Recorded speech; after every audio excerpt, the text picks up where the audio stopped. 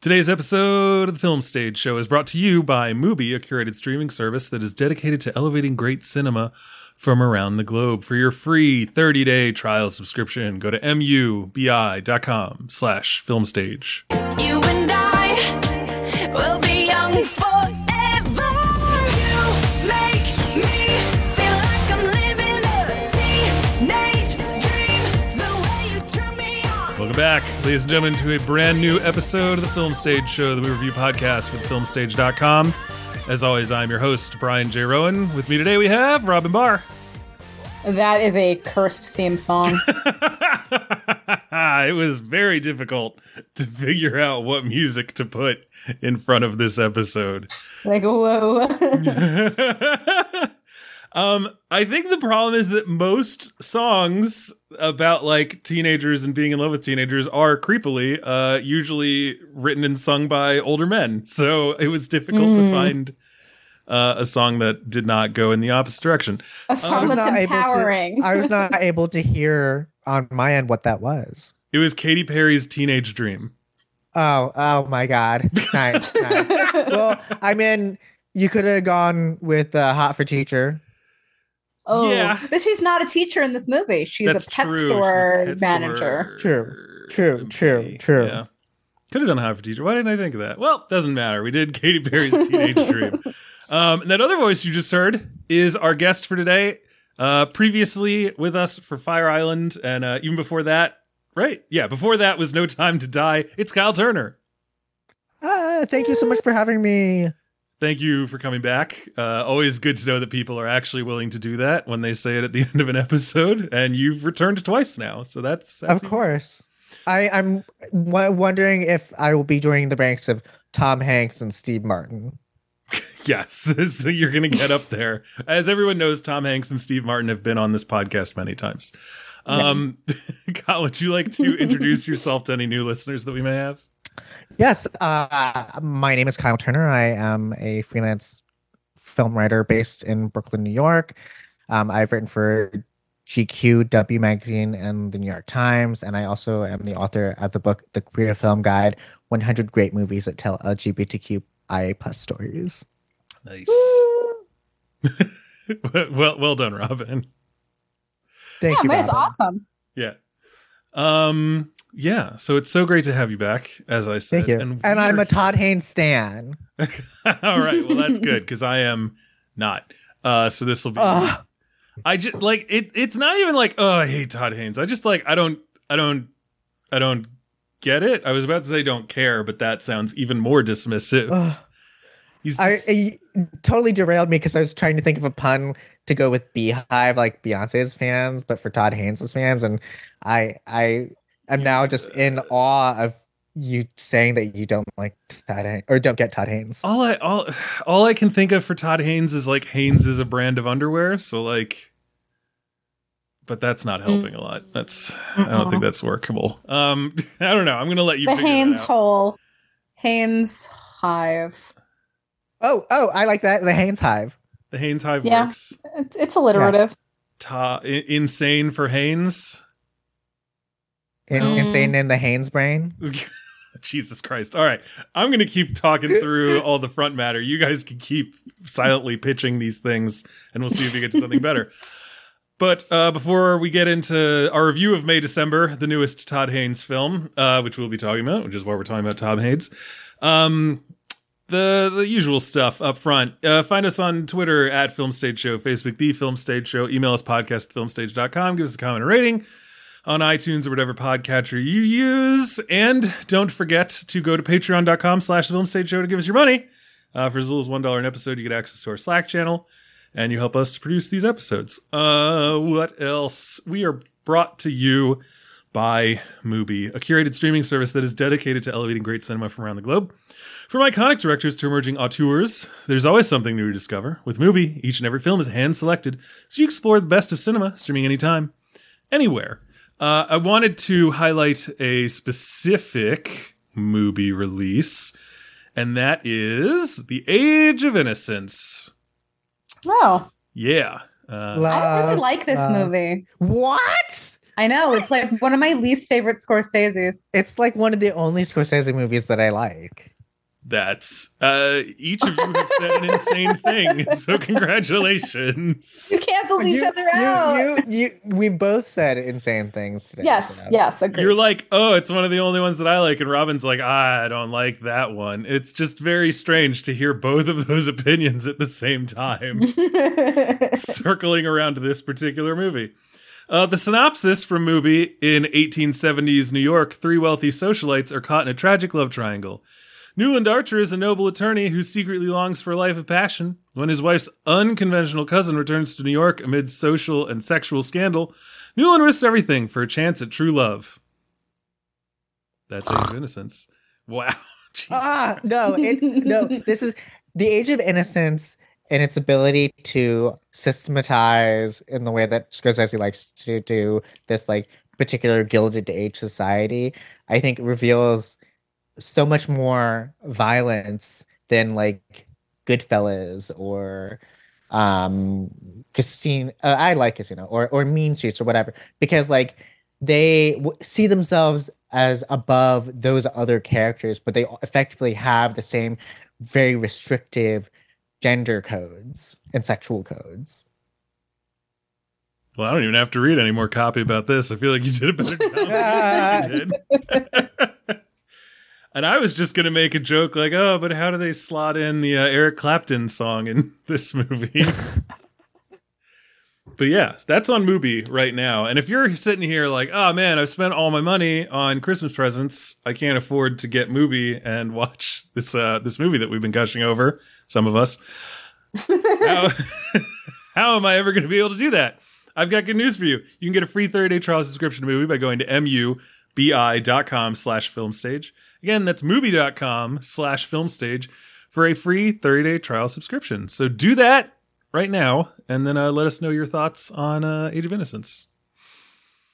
That's it. I got nothing else. Yeah, break the tie, everybody. Yeah, oh, okay. Well, I thought you were shouting at me too. It's not a tie. I like Age of Innocence, but I also like a lot of Martin Scorsese movies. So have I just created different ties? Is your favorite Silence? No, I don't think so. I mean, that's up there. It's I've never really seen it's Silence. really good, but like, Yeah, I haven't either. good lord. I think like I don't want to be too basic, but it might be Goodfellas. I mean, Goodfellas is fucking awesome. Like if I think about my favorite films love from that movie. directors, it's usually the movie that I would watch again from them the most. It's Yeah. very rarely like Silence is like, oh man, like what a synthesis of all of his themes and stuff. But like if you put down The Departed and Silence and said pick one, I'm sorry, but I gotta go for The Departed. Like I gotta be there. I gotta, talk about how people with cranberry juice are probably going through their period and I'm not a co-op. Like, yeah, it's unfortunate. That's I how much remember it works. nothing about The Departed. Okay, What is some wrong people with you? just like cranberry juice, for the record. I Some people just like cranberry juice, myself included. And also, it helps you not get STIs or cures STIs. I don't remember. Something about STIs. I don't know. Yeah. It's think natural it's diuretic. UTIs. UTI. That is what I meant. UTI, not STI.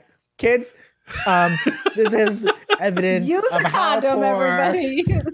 Don't just splash cranberry juice in your genitals. Trojans, cranberry condoms. Yeah. This is why sex education in this country is so bad. Because everyone's depending on you to tell them what to do. Yeah, and aren't you you're from the Northeast? Yeah. yeah. Everyone's just like, I don't know, this podcaster told me if I drank cranberry juice, I wouldn't get STIs. I And it I would wasn't love to Joe be held Rogan. responsible for that. I think it'd be good for book sales. It could Oh, be. if you just made some shit up. If you became the nexus of a new STI outbreak. The rate at which gay people have sex, they wouldn't care anyways. I'm allowed to say that. Huh. Okay. On I'm that note, deeply confused and concerned, I think, actually. No, I'm kidding. You can cut that out. You can No, I'm Edit keeping that it in. Yep, you're here like, Patient oh, these zero, degenerates daddy." wouldn't give a damn anyway. I am not gay, so I'm not allowed to say that. Yeah. Oh man. All right. Well, this is already an interesting episode when we are barely 10 minutes in. And we're not even talking about a lesbian drama. Oh my god. Yeah. All right. Well, although Kyle might Did Boy disagree. Genius break up? let's talk about May December, the newest film from director I almost said Todd Fields. Todd Haynes. How dare you? I'm Twice. sorry. Twice. I heard like Todd lesbian Fields. drama and I was like, "Oh, Tar." No. The newest film from director Todd Haynes, writers Sammy Birch and Alex Mechanic. I have to assume that's the way you say that. This movie stars Natalie Portman and Julianne Moore and Charles Melton, amongst many others. And this movie is not, at least textually, about a lesbian romance. No matter what the poster, the director, the name, and possibly even Netflix's terrible Twitter marketing might have you believe. This is, I'm just going to read from IMDb because I like their synopses. 20 years after their notorious tabloid romance gripped the nation, a married couple buckles under pressure when an actress arrives to do research for a film about their past. Feel like that buries the lead, but it's still sort of kind of close. So this movie is out on Netflix right now, and we're here to talk about it right after I play you just a little bit of the trailer. How do you choose your roles? I want to find a character that's difficult to, on the surface, understand. Were they born or were they made? It's such a pleasure to meet you. You are so All right, so that is part of the trailer for May, December. I feel like in order to talk about this, I have to fill in the gap that the IMDb synopsis gave, which is that this couple, who their romance gripped the nation, she was 36 and the male in the relationship was 13. And now it's they're based on Mary with Kay children. Letourneau. Yeah, it like we can just say that, right? I know that someone had said like, "Oh, Todd Haynes has like tried to like distance it from that," but it's pretty fucking clear. Like it It just is so. It's just It is like she is very clearly the archetype, but I think I would argue that there is enough that is unique about this movie that makes it not. it is at least About her. inspired or suggested by Yeah. Yes, Mary Kay agreed. Letourneau. I mean, it is its own thing. I mean, but she there basically has the exact same fucking voice. Like, there's so Yep. much that's similar, and we can talk even more as we talk more.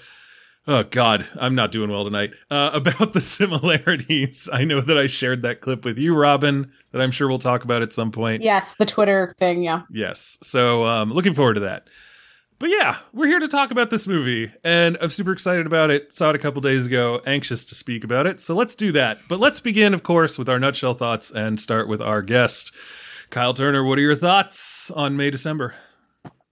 I think I come up with a Todd Haynes fan name, the Hot Toddies. Oh, yeah. Wait, so I yeah. think you should go to the Hot Toddies, right? Like it should be Yeah, a the Hot Toddies. It Toddies. should be a Hot Toddies. That's your next book. Yeah, hot toddies, persona swaps, melodrama, and the films of Todd Haynes. But anyway, I love May December. I've seen it 3 times. It's Damn. my favorite film of the. It's probably my favorite film of the year. It's his best film since Safe. It is Mm. everything. It's basically everything that I've ever wanted in a movie. So. All right. Okay, That I is- definitely want to unpack that. Yeah, that's a fucking. I know that it's not that's the same Safe, but you said Safe, and I immediately was like, oh, the Jason Statham thriller from like 5 years ago. We are coming to May December from extremely different backgrounds. All right, Robin Barr. And Beyonce taught me to love our differences. Robin Couples Barr. therapy. are your I really like this movie. I mean, I do have some critiques of it, so I don't know if I'm as effusive as Kyle, but it definitely could end up in my top 10. It so number one, I've just always had a fascination with the story that inspired it, for so many reasons that I'm sure we'll get into. And so I'm familiar enough with the source material, but this takes it to such a very different place. Firstly, I liked the framing of the story. So Natalie Portman comes to this sort of island off of Savannah, this sort of small Georgian island, where the quote unquote couple, the woman who married the 13-year-old boy that she abused, they're about to celebrate their youngest children's graduation from high school. So they're kind of they're on the precipice of being empty nesters, and what does it mean when their family is going to be shifting so much, and what is really at the heart of their connection, once they're no longer kids in the house, because the husband is now the same age as a predator when she started to seek him out. So he's now 36. So Natalie Portman comes to town. My guess is that the couple has gotten some money off of selling the rights to their story, so they allow her to come to visit them, and they're fairly open and friendly-ish. Definitely open, and they're okay with her interviewing, the people that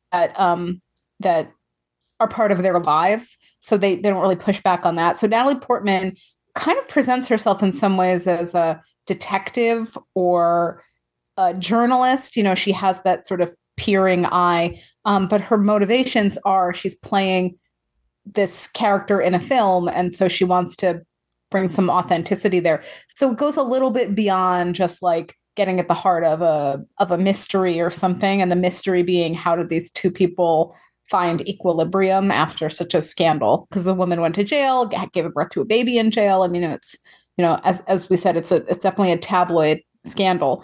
So the framing's very interesting. I think, Kyle, I don't know if you brought this up, but you definitely called this like a story of personas, and it did actually remind me a lot of the film Persona, the Bergman, which I think is very intentional, because you have these two women who look sort of alike. I mean, I would never have said, oh, Natalie Portman and Julianne Moore, but there's something about the way that they're costumed in this film where they're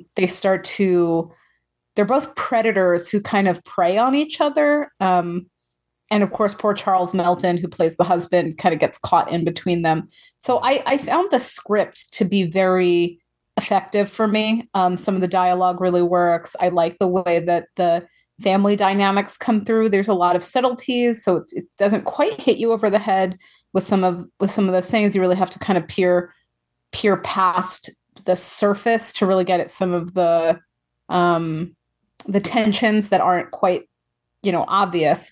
It's not like an Emerald Fennell movie. But yeah, it really worked for me. The only big thing that I did not like about it, and Brian, I think you're going to laugh, I hated the music. Like, I hated it. Yeah. Wrong. No, she's correct. And we're going to talk more about the music. But it is... People are like, oh, this movie's so campy. This movie's so campy.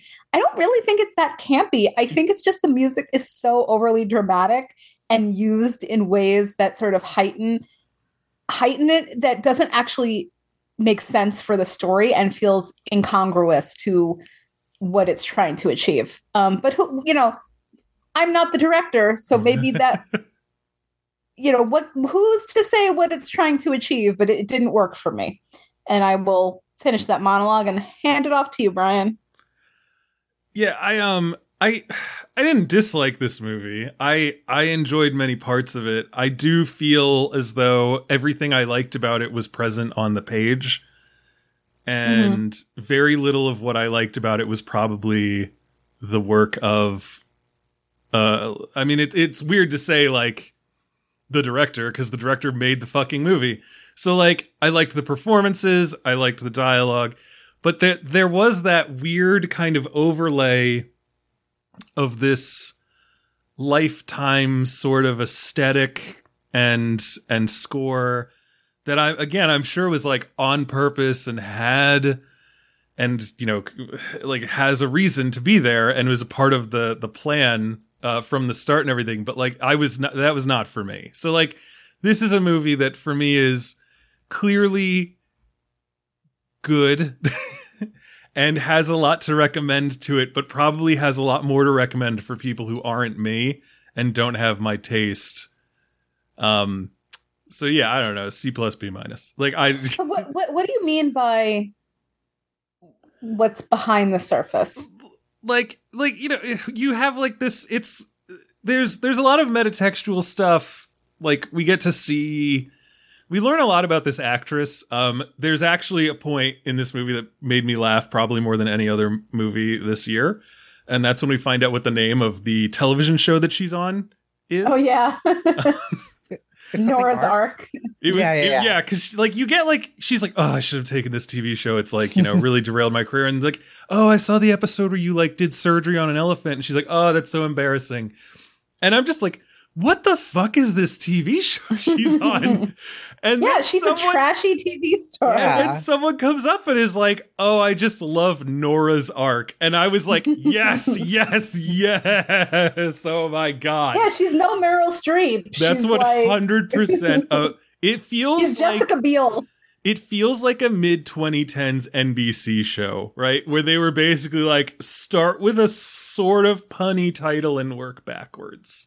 And she's producing this film as well. She's Uh-huh. hoping it's going to be like her Sundance breakout or something. Yeah, 100%. She's like, I'm finally gonna, like, we hear her accepting an award at some point, and it's clear that it's like a Nickelodeon Kids' Choice Award or something. Cause Oh, God, really? I don't know. I She's don't like, remember this this. award means so much because like you voted for me. And I don't know if it's like People's Choice or like, Right. I went Nickelodeon Kids' Choice because I think it's funnier to imagine. I like that. I like that idea. But I don't know. Like, there's just something. But like, I didn't need the underlining of like just the music stings and the zoom ins and stuff like that. That added for me very little to the story that I cared about in this, which was these people and what they were doing and going through. So that like the metatextual layer about like examining the cultural way that we kind of ingest these stories and create stuff from them, like Lifetime movies, or even like attempting to do more meaningful cinema about them. It just like was kind of this layer that I don't think really activated anything for me and kind of got in the way of me just enjoying the story of the human beings, which is what I was mostly there for. We will at some point have to actually have a conversation about the concept of camp, and that might involve defining it, because I know that that's been a big thing people have been talking about too. I see what you're saying, but I do think that the thing that you don't like about it or like isn't doing anything for you, for me at least, is a feature, not a bug. Like, right, absolutely. And that's why I'd said, like, I think there's a lot to recommend in this. I think there's probably more to recommend in this for people who don't have my particular taste. Because, like, right. Yeah, I'm not going to say, like, he did it on accident. Like, it's clearly there to be enjoyed by people who enjoy it. So, yeah. Yeah. I'm one of those enjoyers. Right, exactly. Have you guys seen To Die For, the Yes. Nicole Kidman? Because this movie, I think, is also in the same plane as that. And I really like that movie. There's a bit of irony and a mean streak in it in both films, but I think I lean a little bit more towards May December because it's dealing with a few other concepts that I'm really interested in. But like I think the tension between the amount of intimacy that we are going to have with, or how privy we are going to be into the actual inner workings of these people's lives and their sense of interiority, versus the impulse to distance ourselves from it because it's too icky or because we don't actually care because this is ultimately spectacle. I like that about the film. It gives me as much, sincere, earnest drama as I could ask for in Charles Melton. He gives a very, really raw performance, I think, Yeah. and is able to anchor it in being something very, very human. But I think what is fascinating about the film is the fact that both Natalie Portman and Julianne Moore are so unnatural. That natural is a complete foreign language to both of them. Only one is more aware of it than the other. And it's a matter of like whether you think being aware of an unnaturalness to your identity or the way in which you perform and negotiate the world, whether that is a source of power or a source of weakness. Talk a bit more about the. Oh, go ahead, Brian. Oh no, go ahead. I was going to ask, talk about more the unnaturality that you're describing, because I think you're right, and one of the things that I really liked about the movie is how it unfolds the layers of Julianne Moore's character Gracie, because so much of that woman's persona is a timelessness, what she kind of describes as like an immaturity or a naivete, but she wields that as a weapon. And that this is not even me overanalyzing the character. Like she kind of talks about this. Like at some point in the film, she's kind of sniping at Natalie Portman's character. I think she feels threatened by her. And she's talking about how she uses naivete as a buffer, but that's not really how it works, right? Like you're either naive or you're not. So what is what is truly there? Clearly she's a little bit more savvy than she wants to appear. Yeah, and I like that inability. I like not knowing exactly how in control these characters are, and that destabilizing process. But as far as unnaturalness, I mean, if we're talking about camp and whether this film is camp, I would say that it is.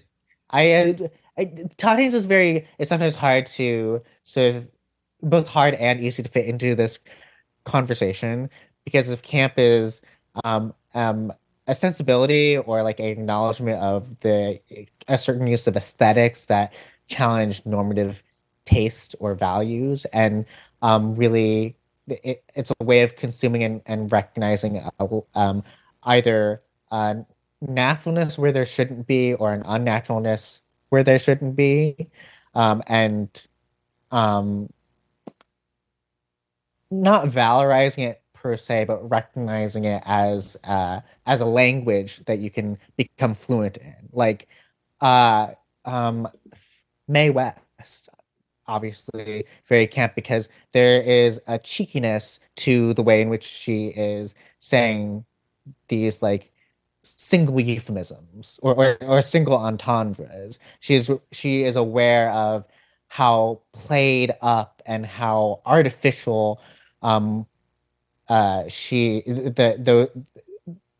is coming from her mouth, but she is using that like artificiality as a way to sort of inject like an earnest sense of sexuality within it.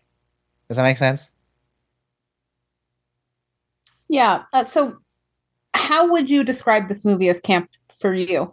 Oh yeah, and going back to Todd Haynes and Todd Haynes and camp, what's sort of tricky about him is that like he is so conversant in camp aesthetics and what is read as or framed as camp, the way it can be naive in the sense that it isn't aware of its sort of camp value or the way in which it is done intentionally.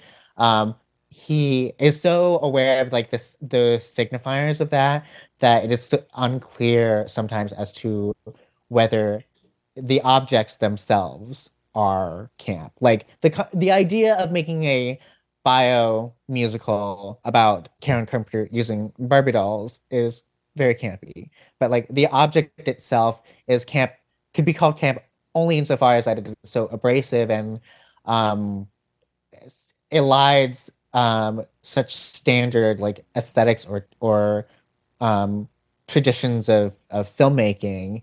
Um, that is where you could sort of like call it camp. As far as May December, I think because it has this like hyper awareness of performance and performativity, the way in which women in sort of a conceptual sense must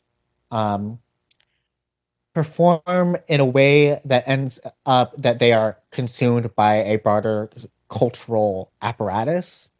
And the fact that like he is using that as a way to sort of challenge the viewer with regard to how we ingest the spectacle of femininity. So yes, I think it's sort of campy because of that awareness. And he's like pushing on these, I think he's pushing on these like clear pleasure points that like even like mainstream regular viewers are like, oh, these even if they're not reading into all this, they're like, oh, these actresses are being catty. And it's that, and that I think there's a common assumption that like camp and its relationship to female or actresses or female actors is that it sort of focuses on their histrionics. I think that camp is things that get called camp when they may or may not be, more often to give frequently gay men a chance or the supposed opportunity to access these people's lives as opposed to actually engaging with them as real characters or people. And what May December does is it offers you initially it offers the audience initially the opportunity to watch like two very famous actresses be bitches to one another, but actually what it is the components of who they are as characters and their values and their ethics is so much more despicable and craven. It's just like, it's not just like Girl Boss, Atomic Blonde, or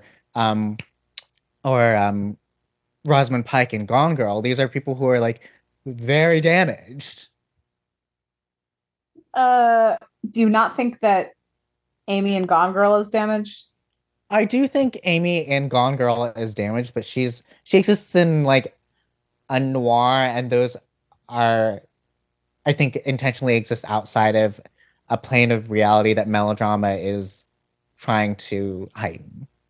But I mean, Okay, like, so- isn't melodrama also, like, through heightening, doesn't it exit our plane of reality? I mean, you could say But the I same think thing about noir. Noir is just reality with the cynicism turned up. Yeah, but I think I think there's like more of a familiarity or a proximity to reality than in melodrama to reality than noir in reality. Maybe it's just because I'm like- like super depressed, but I find noir to be just as similar to reality as something like a melodrama would be. It's just which aspects, which levels of saturation you're trying to boost. You know, for Fair me, enough. for me, like it's just like they both kind of exist in the same plane of, like I said, like we're gonna take these specific emotional frequencies and boost them. You know, whereas in reality, like, you know, you get some gating on the reverb. Here, we're just gonna like let it rip. So yeah, I mean that's kind of how I look at it. I mean, I don't know. I've always had like camp is a thing, and it exists. I find that it's one of these things that people throw around a lot without seemingly putting any thought into what it means or what it portends. And like you were saying, it almost exclusively is applied to female stories. And so oftentimes when I'm told something is camp or when someone defines something as camp, I either respond with like revulsion or like cynicism at the idea of whether or not it is camp. So homophobia. No. I'm joking. I'm it's- joking. I was about to say, I don't even know how we got there. No, usually it's just because I'm like, oh, so like you just think that a woman's story is inherently over dramatic and like that their emotions are inherently out of control. Like, Right. like I really like Black Swan, and someone called that camp once, and for whatever reason I just had this like really strong reaction to that because I'm like, for these characters these emotions are real, and it feels odd to try to define it as camp just because you think that like Natalie Portman is like showing too much face when she's having a nervous breakdown. It is funny you should mention Black Swan specifically because Dennis Lim wrote this incredible essay for Slate back when it came out, and it's an essay that has really informed my perspective about like performance and film and camp studies and stuff. But he argues that Black Swan is camp. It is attempting to be camp about camp. Ballet is already camp because if camp is sort of a really basically an appreciation or an awareness of like the exaggerated nature of certain artistic impulses and certain performative impulses, and a recognition of the excess and the ornate ostentatiousness of certain things like Tiffany lamps or whatever. Ballet already kind of has that, and ballet I believe is like one of the things that Sontag wrote in No, It's Not Camp, even though camp does have origins prior to Sontag's essay. But the problem is that Aronofsky is trying to take this thing that is already sort of exists in a heightened space of reality, and is so like incredibly earnest with its aesthetics, and try to do something on top of that is sort of ironic, because camp is also like, and part of I think awareness and recognition is like a level of irony and a level of like slight detachment. And so he is trying to take something that is appreciated with a slight detachment and irony, and then do that with a slight detachment and irony, and then it But I don't know that canceling itself out. But that I don't know that. Do you think like ballet has detachment and irony in it? Like I feel like I quite think to when the contrary, it's attempting to plug in even more directly and like I don't know. I just like I as a person who loves ballet, it strikes me as weird to hear it defined in that way. I think that it has a penchant for like exaggeration. Right, but is that the same thing? Like to me, exaggeration alone does not make what I consider to be camp. I think that there has to be that level of either irony or like missed seriousness is another phrase that I remember hearing with relation. I've read like in the run up to this, I read a couple of writings on camp, and unfortunately I took no notes, and I can't remember who wrote it. I want to say it was in maybe it was in Vulture or something, but someone said like, it's like a missed seriousness. You're like shooting for seriousness, but you overshoot. And so it almost has to be created in my mind like it's like a happy accident, or it's something like that. Like it feels weird to create camp in the attempt to make camp. Like, it's just one of those things where it's like it's not the same for some reason. Like the magic isn't there. And so it becomes a little more like you've layered artifice on top of artifice in an attempt to make a statement on artifice. So like for me, things that are camp accidentally or like with like just because they've hit a peak, like your voice has gone too high and you've shattered the glass. Like that's more interesting to me than someone who's like trying to fine tune for it. And camp is one of those things that like becomes very difficult to talk about and really modulate, because it almost, to my mind, is one of those things where like you feel it more than you are able to like distill it down through a formula to prove that it is. Right. And I think the whole thing with, or like a really crucial part of her essay was that camp is a way of engaging with something, that it is not necessarily the object itself that is camp. Right. It's almost like by finding it to be camp, it becomes camp. Right. Right. So these things are claimed as camp, which makes something trying to be made in a style that is camp like astroturfy. I don't know. It's it's very weird to me. Yes. I mean, I fully admit that it's like it's slippery, and I should have like a preface with like, I do not claim to be an expert or the only voice about what is or is not camp. Well, yeah, Whatever I mean, people on the internet may tell you. I would hope or my the friends. people They will not use people. My friends will not use the word around me anymore because I will ask them what they mean by it. Well, yeah, and I think that's a smart thing to do, especially for something like this, where like we've spent the last 5 minutes just kind of like trying to get our arms around this like very aqueous, non-solid thing, you know, and we've talked about what it is and what it isn't, and can it be, and like, is it because it is defined as such, or do you like it's. And that, honestly, that's why art rules and why I love talking about it. But yeah, I would hope that all 7 people who listen to this podcast would know that no one here is claiming to be the sole voice of authority on anything, and that we're only ever trying to like put forward our own ideas. So, but yeah. I would like to think of myself as an authority on croissants in Brooklyn. I'm willing to give you that. You can 100% be that. Yeah. Oh, so maybe it'd be helpful to have some examples here, because I think this is very interesting. So Kyle, you brought up that there's artwork that people might define as camp, but you don't actually think fits the bill. Do you have any examples? Ma.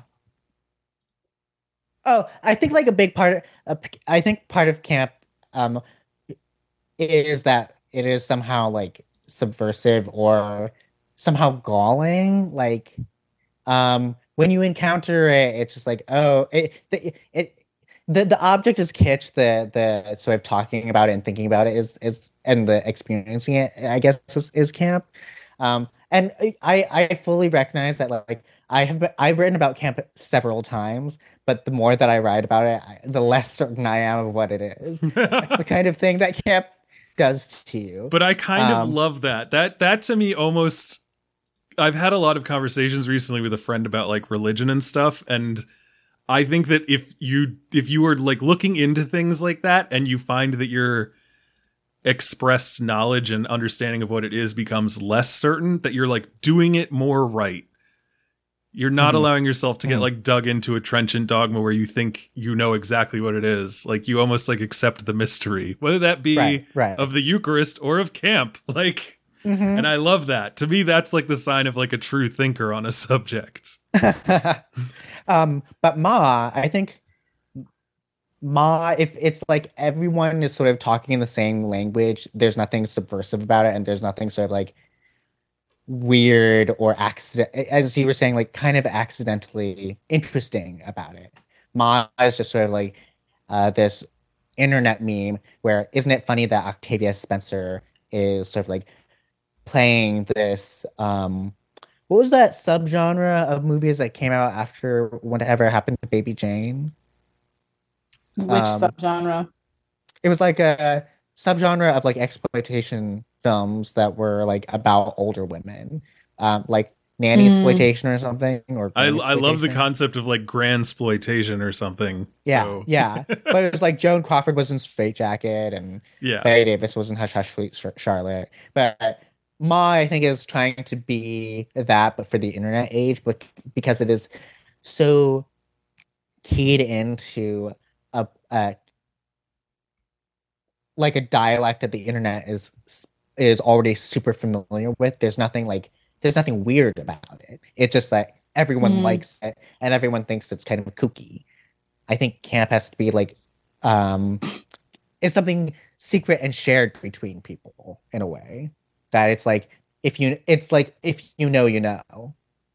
This is reminding me of the pornography debate. Like I have been, Robin, I have been trying so hard not to bring up the pornography thing. Well, to define it, just you know when you see it. Yeah, you know camp when you see it. You know porn when you see it, and otherwise it can't be defined theoretically. Yeah, and like I think the difference is that like I think pornography can be defined a little more easily than that. And I think that you can set out to make, like, my thing is, again, you can set out to make pornography, and odds are, if that is your plan, you're gonna do it. You could set out to make camp, however, and just make a failure of a movie. Like Saltburn. I have not seen like that it. yet, but yes, You know, it's funny the other because big camp one. I've been trying to. I do think that movie is sort of campy in its own way, but camp is not the only thing about it. And the way I've been describing it is like, you've got to see this movie. I'm not saying it's good. I'm saying I liked it, and I think I can sort of be honest about that difference. And my friend Ingu watched it today, and she loved it. What? Yeah. Oh my god. Yeah, check out her tweets about it. Ingo is such a singular critical voice. I fully agree with her. And the way she put it, which I 100% agree with, is she liked Saltburn as much as she hated Promising Young Woman, and I could not have described that any better for myself. I liked it more. Without turning this into a Saltburn episode, I will say that it is very beautiful, but I think it is extremely stupid. And I wouldn't mind. Oh, it's so stupid. That's why I love it. But I wouldn't mind if it were stupid if it didn't think it was so deeply raged. It's like, but to me, that sounds like camp. That thinks it's exactly. Well, I would describe the movie as having a camp element, but I don't know if Emerald Fennell intended that. But that's what makes it brilliant. I don't think it's camp if it's like shilling for old money.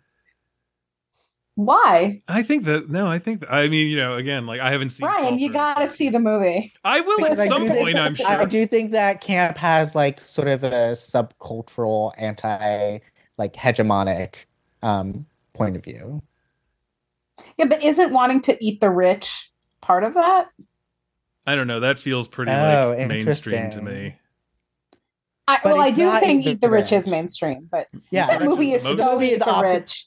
But the movie is opposite of Eat the Rich. Well, so then that would make it non-hegemonic. You're like, right? Okay. Okay.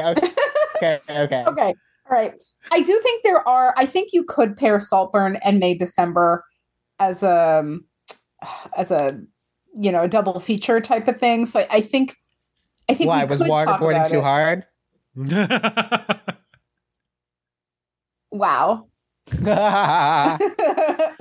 No, I think there are some sort of thematic similarities, at least on the surface. But yeah, I think this is interesting. So, do you define this as a campy movie? May, December. I'm more likely we've been talking about camp for like 20 minutes now. You've better say. I know. Yeah, so we need a final judgment. Do you enter the kingdom of heaven or not? My final decision is that it is more a movie about camp than it is campy. Right, and I think that I would agree, and I say that in a bad way. I think that is derogatory. Yeah, exactly. That's my favorite thing to do, is to say something and then write derogatory or complimentary after it. It's become my new favorite meme format. Like I watched Oppenheimer again the other day, and I was like, Dane DeHaan is such sick. What?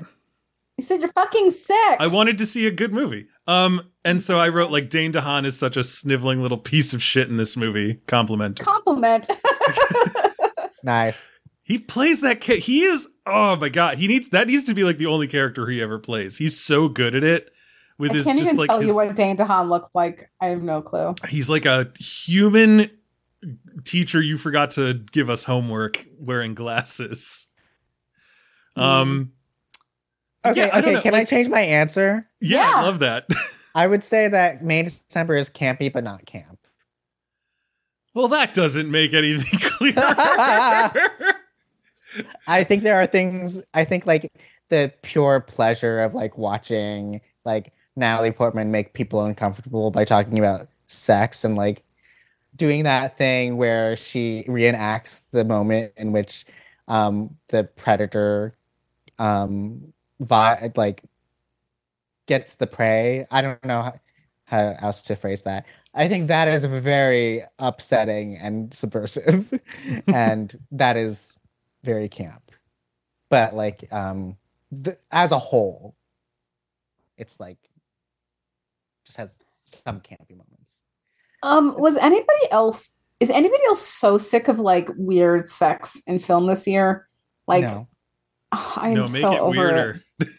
Make it All right, weird. then you gotta see Saltburn, and you'll have to see Poor Things. Yeah, I do have to see Was both that those. weird, I'm though? actually, at this point, I'm almost positive that I'm not actually a part of the critics circle that I'm a part of anymore. And I'm not sure if it's because I like forgot to pay my dues or something, or if they just kicked me out.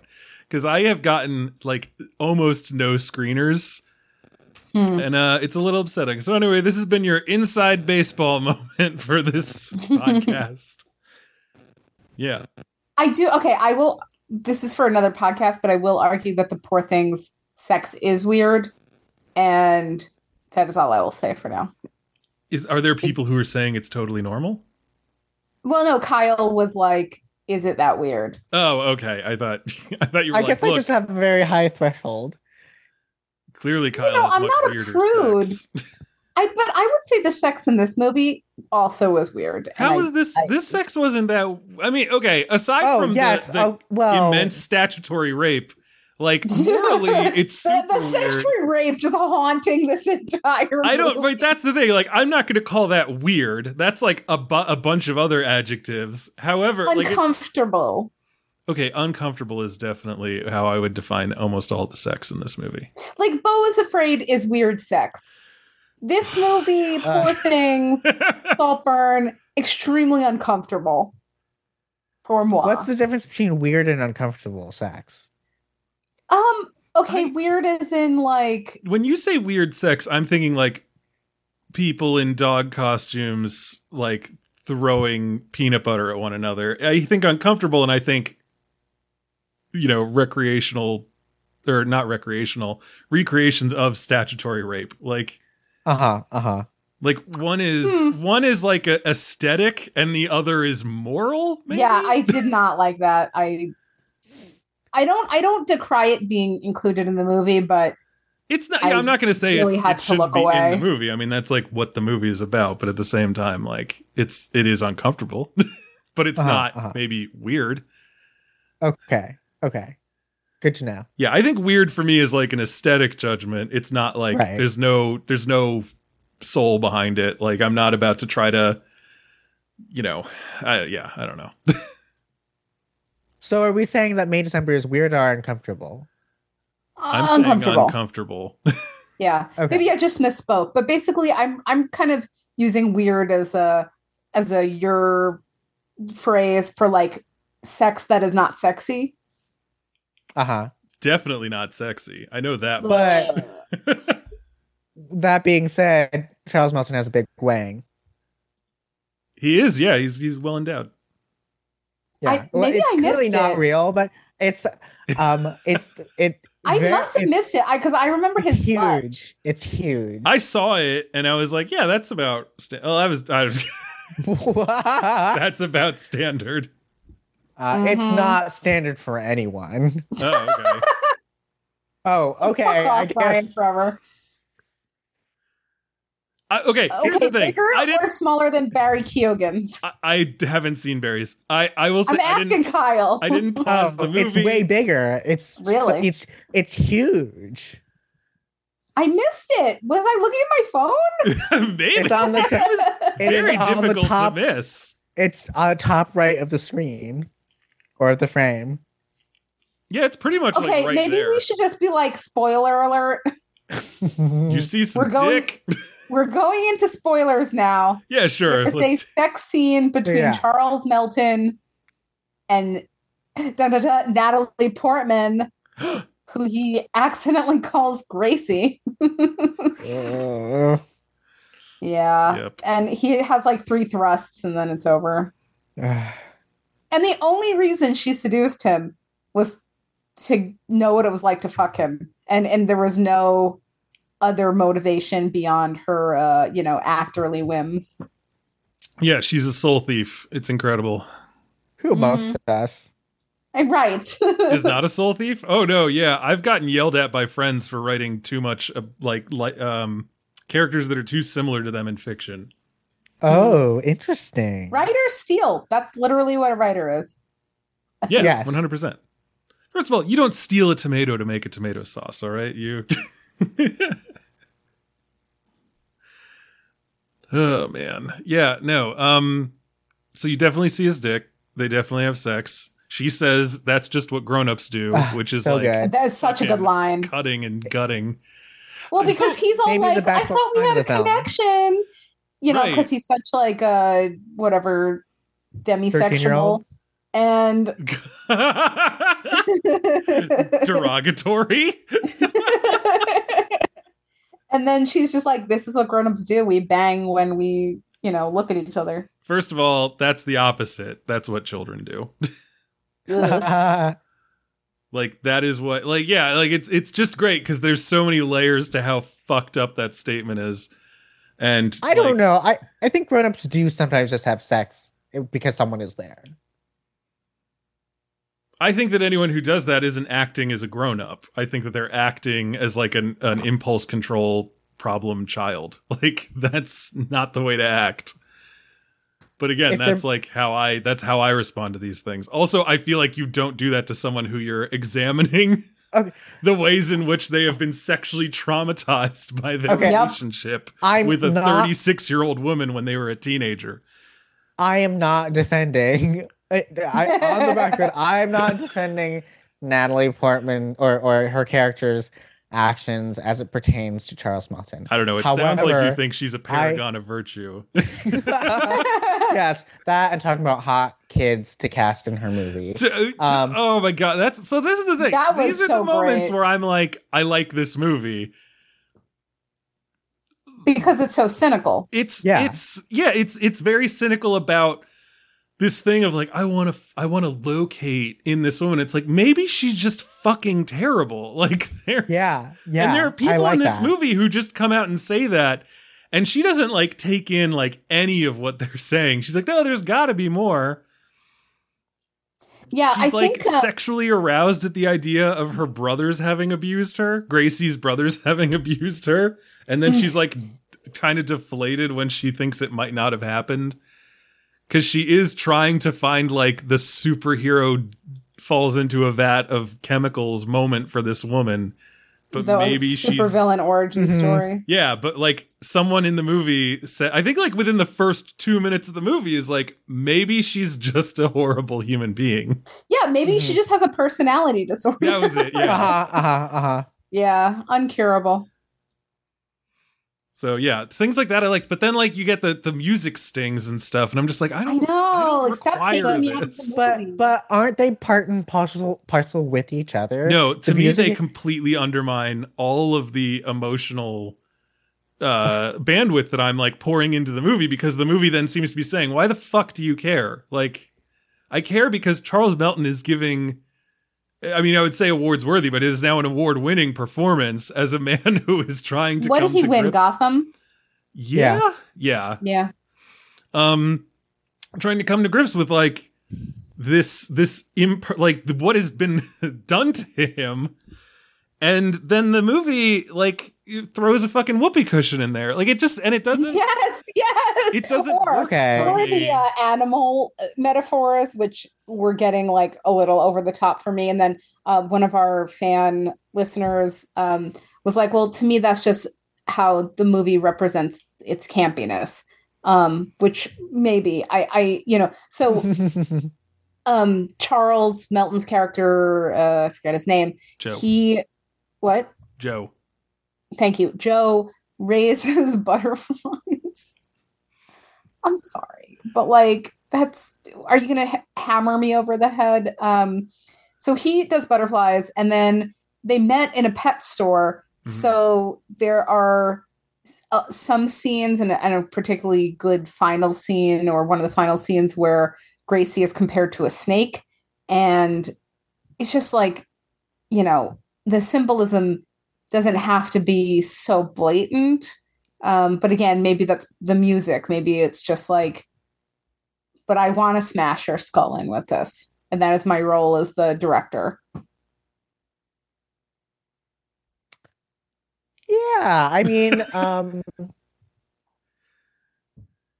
I like the tension between the like real drama of it and the sort of distancing of like, oh, you are watching a drama and you're like eating up these people's lives. But I understand why it's not to everyone's taste. Right. Yeah. For me, it's like I don't know. Like on this podcast, I've like made a name for myself as being the most like vocally anti-pedophile person. I don't know. Yeah, I was waiting for this. You can go What? back and listen to our episodes on Licorice Pizza and fucking Call Me by Your Name. I love how you're like, I'm the most anti-pedophile, as if we're all like pedo lovers. Well, yeah, Robin was deeply into the idea of a 28-year-old sleeping with it. I can't remember how old the guy from Well, Licorice Pizza was. I did say about Who's to defend 15? Natalie Portman, so You did, yeah, you did that. No, but like when it comes to it, like you know, if people want to go back and listen to the oral nightmare that is our Call Me by Your Name episode, like I have a very strong stance on this, which is that like pretty much under absolutely no situation is this ever fine. Like for fuck's sake, Jesus. And this movie makes it even easier because he was 13 years old, and that is. I feel like even the people who have defended these cinematic relationships in the past would have to say, like, yeah, 13 might be the floor. Like, you might not be able to get away with that. The basement, honey. You know, if it's like, if he's not out of middle school yet, that's like a problem. That is a real, yeah, that might be the line. Kyle, what were you going to say? Oh, I was gonna defend pedophilia. No, Oh, Christ. Were you going to hit us with the, well, first of all, it's technically hebephilia or ephebophilia. oh no. I was gonna say that although I think Call Me by Your Name is a bad movie, I do defend the age difference of being they're like 17 and 24. Is it 1724? I I think it was 17 and 25. I don't know. It was still not great. Yeah, so like for that, that's one of those ones where like if the movie is flawless, if it's like really well done, I think maybe you could get me over the hump, right? Because it is like, oh, he's on the precipice of manhood or whatever. I just don't think that movie did a good enough job with that. I agree. don't care for that movie. All right, cool. We're all on the same page about that movie. Yay! Yay, we did And it. you know what? We all, I think, what Brian is describing, what you're describing, like we're all on the spectrum of appreciating May December. I don't think we're saying this is like a piece of shit. We just have different tolerances for what it's doing. Frankly, I gave this 3.5 out of 4 stars, so I very much liked it. It could end up in my top 10. There were just very specific aesthetic choices that kind of got on my nerves, and I want to tangent real quick. Like the fucking piano music. So I wanted to share that my husband also goes by a 4-star rating.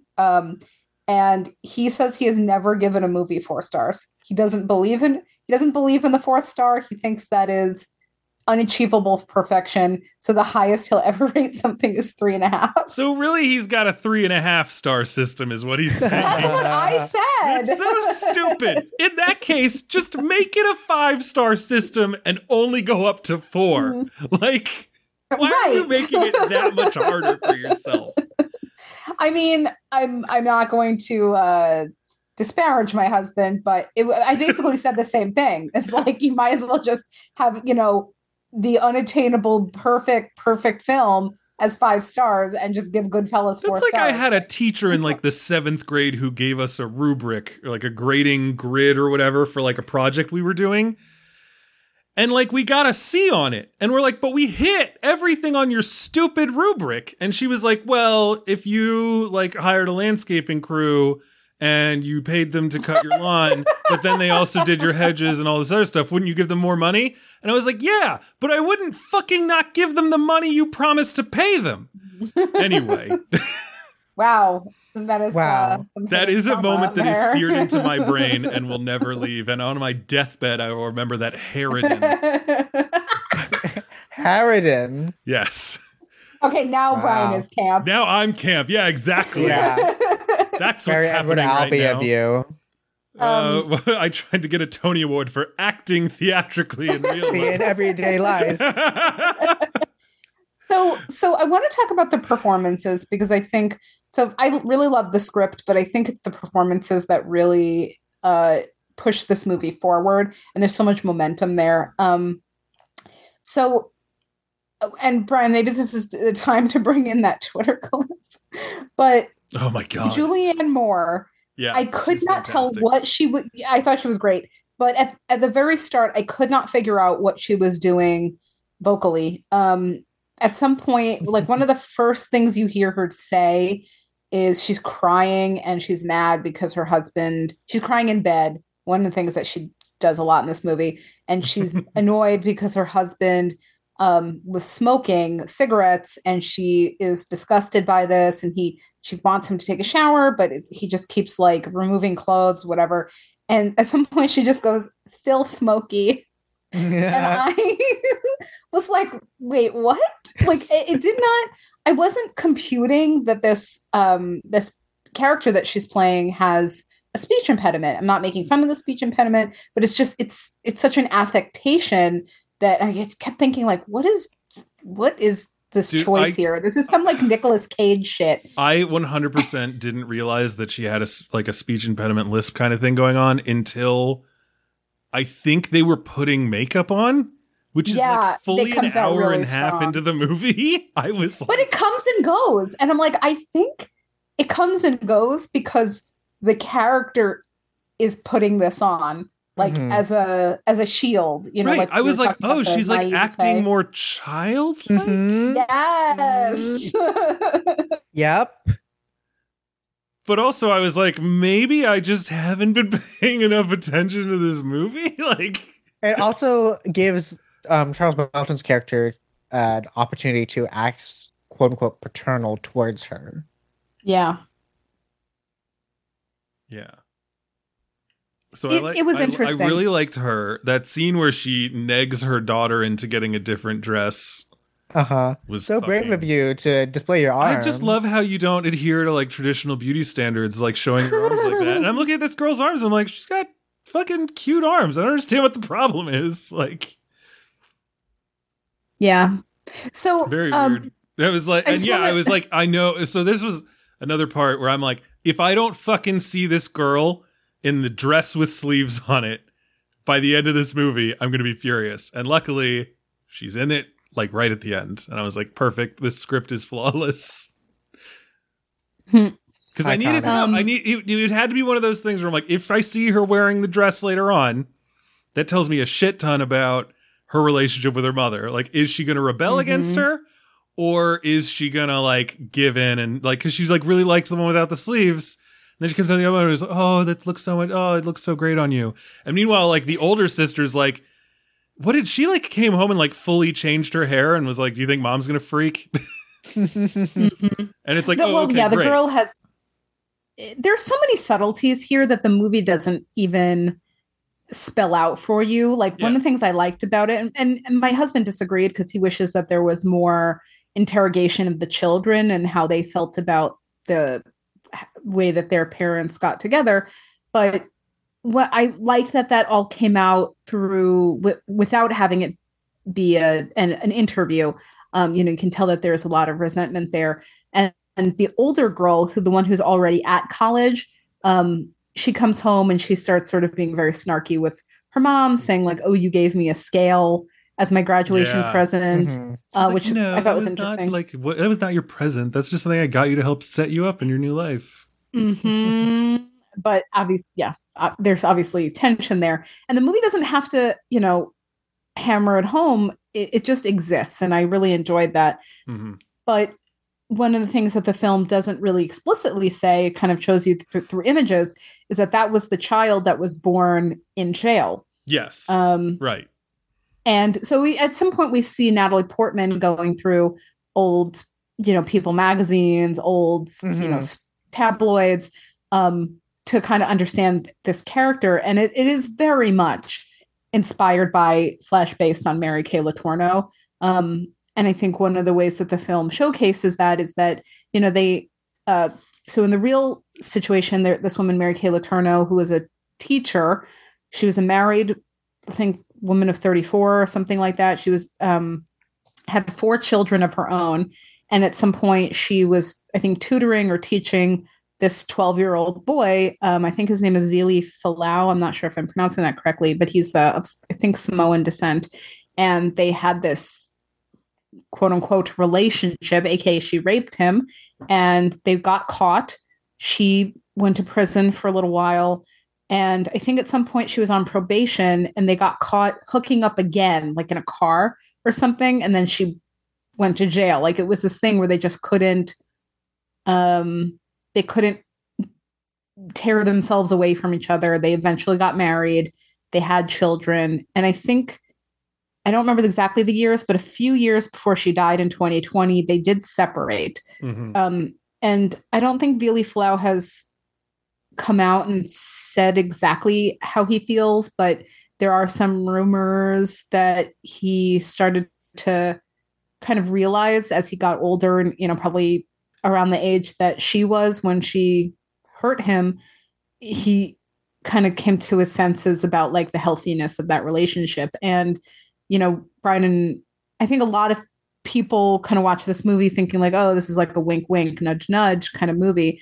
But Brian came across this clip from Twitter that almost exactly mirrors a dialogue scene toward the end of this film where Charles Melton, who plays Joe, is like trying to confront his wife and just saying like, can we actually talk about what happened? Like, I'm feeling unsettled about this. And she's like, well, who is the boss?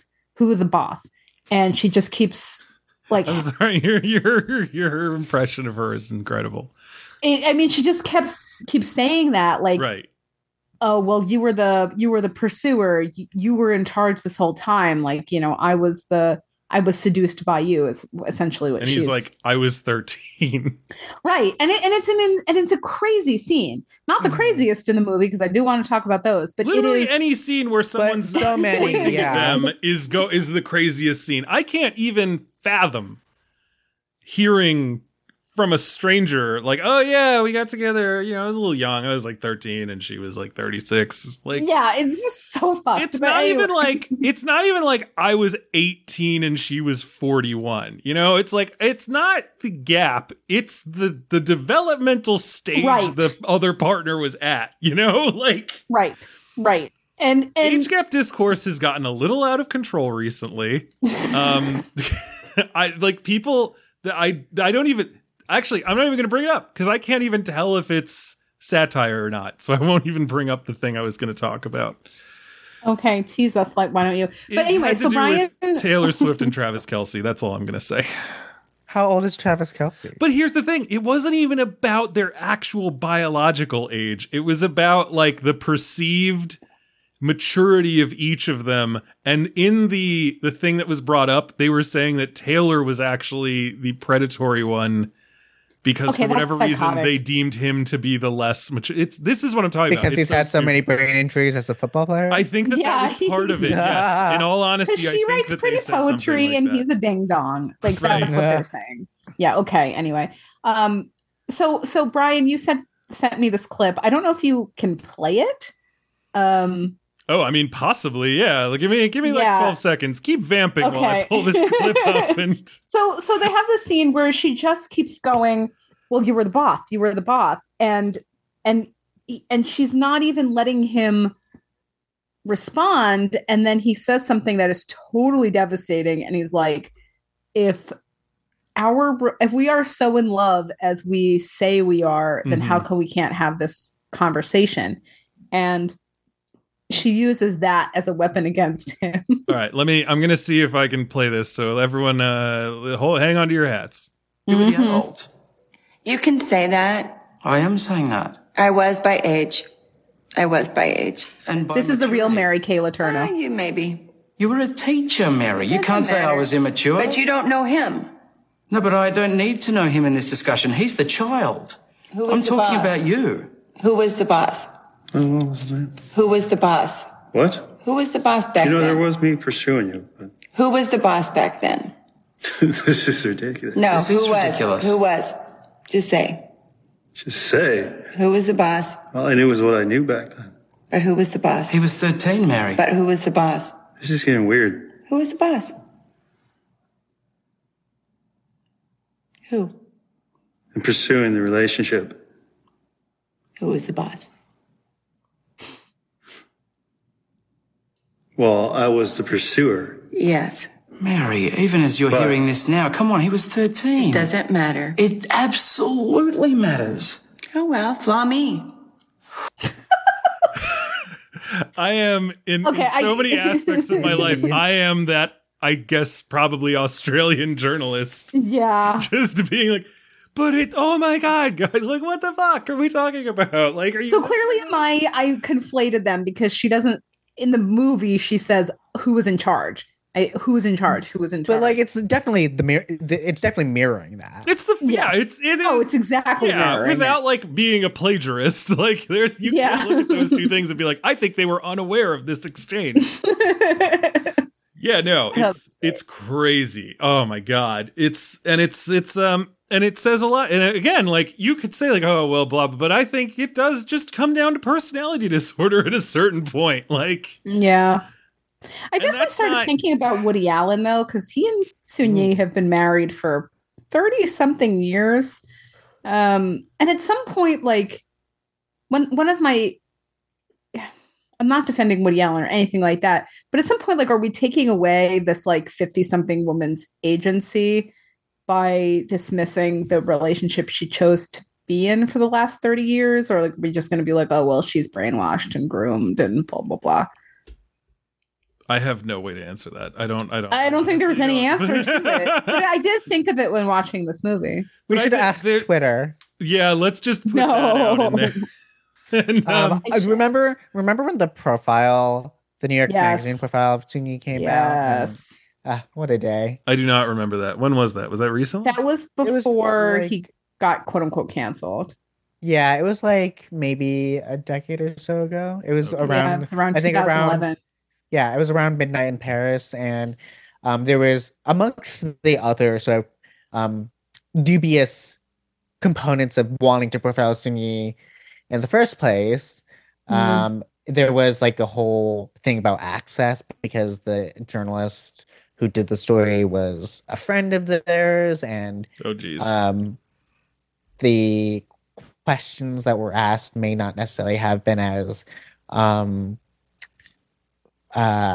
pointed or necessarily functional to get at what, like, quote unquote truth in journalism is supposed to be, or Mhm. quote unquote supposed to be. So there's possibly a conflict of interest, basically. Yeah, yeah. But I mean, so this scene, both the one that we listened to and the one in the movie, it really brings up a lot of why I think that something like this can be accepted to the point that it is, where these people aren't like hounded out of town, because like there is an aesthetic, and you could even say like racial component to it, because it's like, well, you know, she's like the white woman and he's like the exotic, like what would you can't even call it wise beyond his years, but like developed beyond his years, like boy, and oh, how could she, like there's and it's all stuff that she's like internalized to make it make sense to her, even as she is counting his beers and telling him to move his butterflies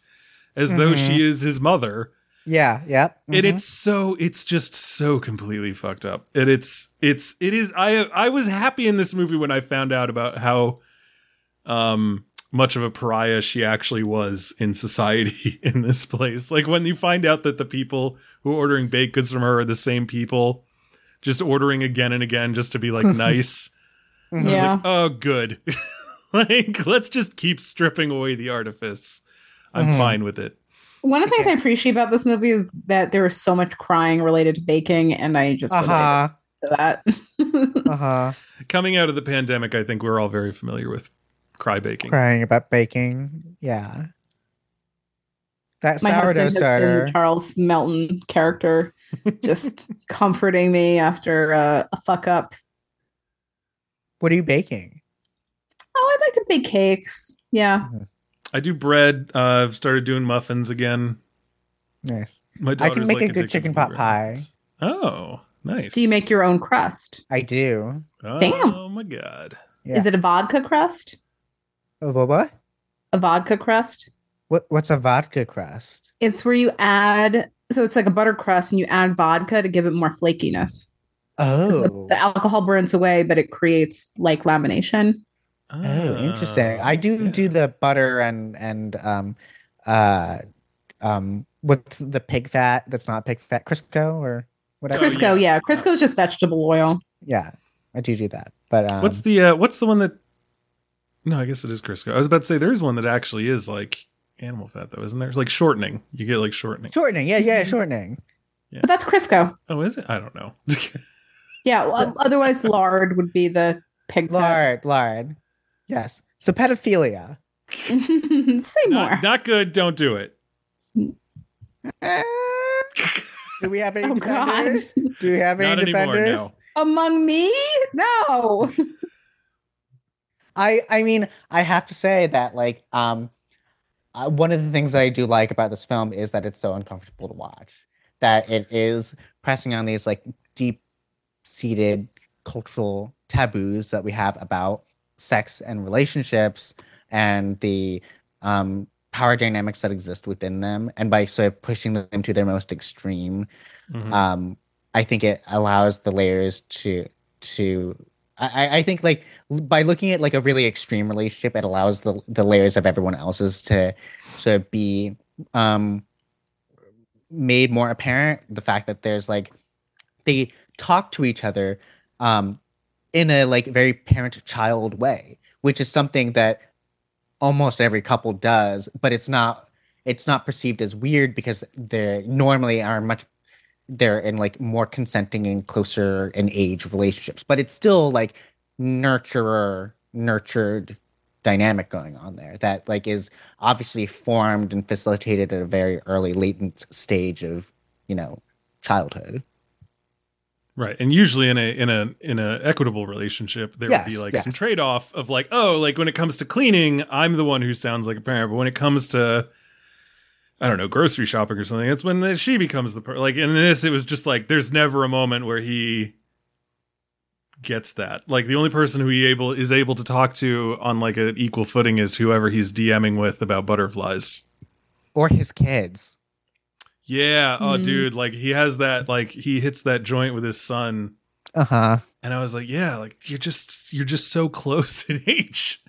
And again, like when something like that happens to you, I'm sure that you get like locked in, you get kind of like encased in amber in a certain time. Mm-hmm. It's just so difficult to imagine like trying to do that and just like stick with it. I couldn't even like it's and I think it's to the movie's credit that you watch these two people and you're like, oh, these are acting more like friends. Like he seems more equal to his children. Mm-hmm. And like again, that's to the credit of the writing and the acting and the film itself. But like again, what's also sad is that he doesn't get to have the childhood that his kids get to have. Like, right. And he even says that. I mean, that's why he starts breaking down with his son. Like it's because he's like basically like, you know, sometimes bad things happen and like, you know. Yeah, and he's trying to give them this life and it's like a life that he never had. And it's very sad. It's incredibly, and I liked the knowledge that the movie brought in that way. I liked everything that it had going for it along that line. But again, like just that fucking piano would come in every now and then. I'd just be like, why are we doing this? Like there's, you know, I was so in tune and so wrapped up emotionally in what this movie was showing us of Melton and what he's doing and everything like that. And then like it would just like ricochet back to this like sort of weird tragic comic other stuff. And I was just like, but why Why are we like undercutting? Like, why do we need the irony? Like, why are we trying to insulate ourselves from the horror of this? Like, do we not trust that people are just going to be able to like hang out with the reality of this? Like, all of the chatter I've seen online, and granted, like, the fucking internet's a hellscape, but like, all of it's like, oh, like Camp and Julianne Moore ate, and, you know, Natalie Portman is really like digging metatextually into her own history of playing real life women. Yeah. And I'm like, the movie is centered on a 13-year-old boy who is sexually assaulted and groomed and then entrapped by this woman who still has him on a short lead. Like, why are we not talking about the moral terror at the heart of this movie? And is it because we're like afraid to? Is it because the movie's giving us outs where we don't have to? Is it because everyone is having much more fun talking about the camp aspects of it, and so we don't feel like we need to? But I mean, like, he won an award for it. It's just weird. It's weird that the movie has created an artifice so that I've seen more people talk about the "I think we don't have enough hot dogs" line than about the incredible like social damage that we could be talking about if the movie just was more clearly invested in this fucked up thing that happened to this kid. I don't know. You know, and maybe you know, that's not what the movie wants to do, but like, I think that would be a more interesting movie and it would work better for me. And it feels a little flippant to create these layers of irony to insulate people or to allow them an out from actually having to like stare more directly at what it's doing. I understand where you're coming from and what you're saying. And I hate you.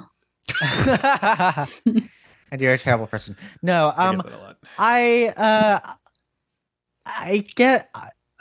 I guess it's just like, I don't think the movie is as much about Charles Melton as it is about these two women and how they're Right, that's true. Like, fucked up. Like, you know, and I could jump into a lot of identitarian stuff about, you know, of course, like the man of color is being sidelined for these two white women to do whatever. But like, even beyond that, like, he's just like this poor, he's like a victim at the center of this narrative.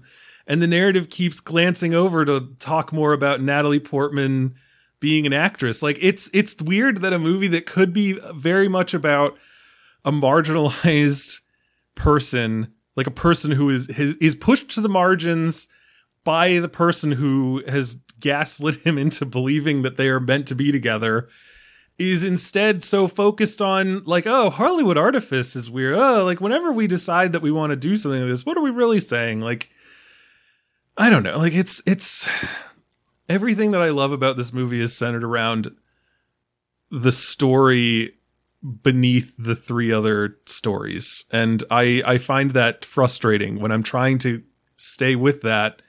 And instead I have Natalie Portman writhing on a storeroom floor as this fucking piano just gets trounced on by a cat on coke.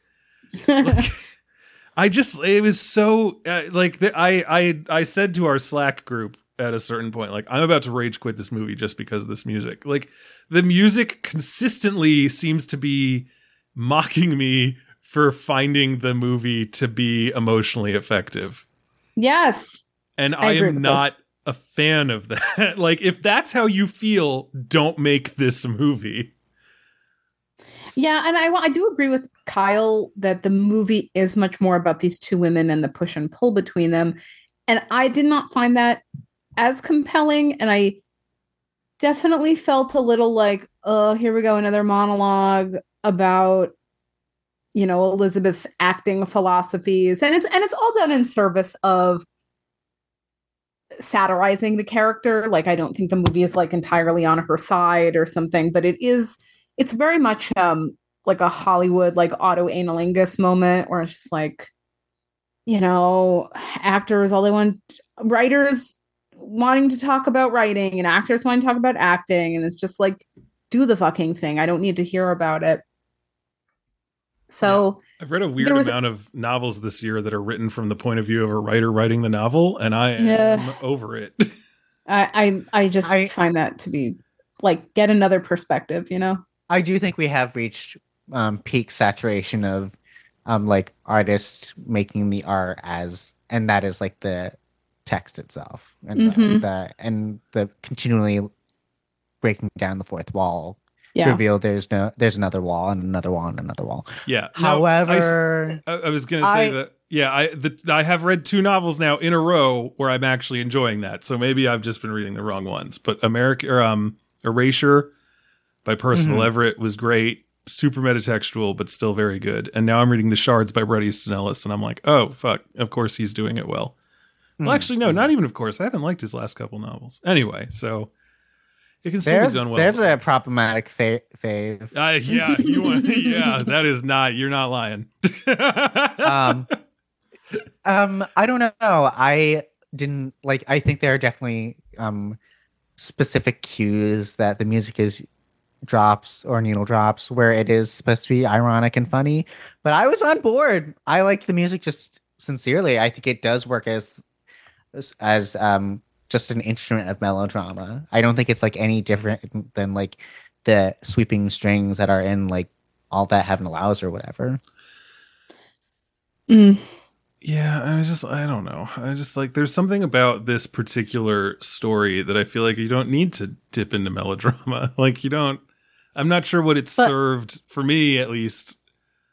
And obviously, by everything I've said, it actually is whatever the opposite of served is. It's hindered by that attempt to cover it in melodrama. Like I'm a fan of heightened emotions. Like that stuff is great, but I feel like in this case, it only serves to help the actress, following the subject thing. And meanwhile, there's just this like real, actually important story that's in the background that's kind of getting covered up. I found all of his work with a phone texting this person who he's clearly having a one-sided emotional affair with to be so much more interesting than anything happening with Elizabeth and Gracie. Like, they're like, that's where we differ. Right. Like they're having this little like, oh, like, let me just put my makeup on you. And I'm like, go back to Joe and his monarchs. Yeah, I kind of feel the same way. Wrong. I don't give a fuck about this failed actress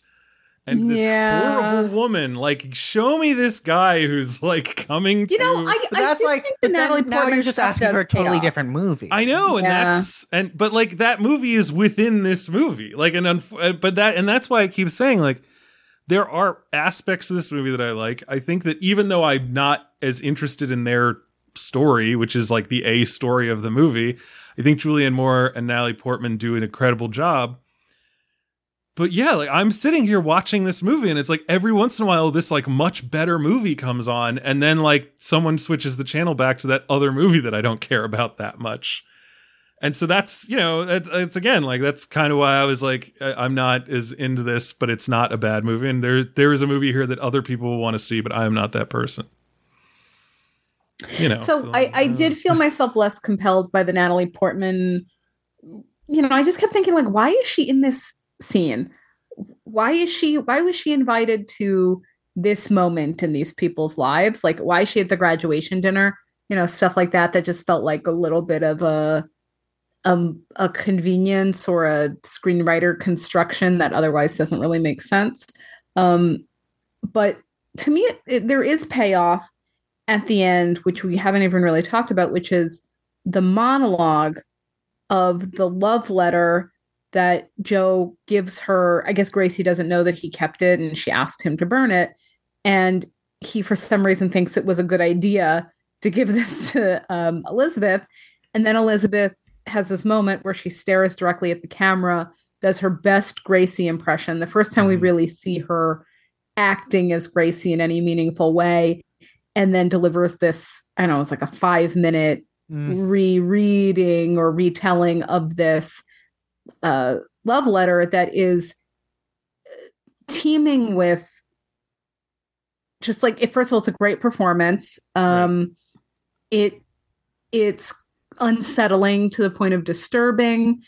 There's a sort of cutesiness to it that I don't want to call it endearing, because I don't mean that in like a in a positive, it's like endearing in a derogatory way. Endearing, not complimentary. Yeah, exactly. I don't know. Just to me, it's an incredible scene. And if Natalie Portman does get an Oscar nom or any kind of awards recognition, I think this is the scene that's going to stand out in people's minds. Yes. And what's funny about that is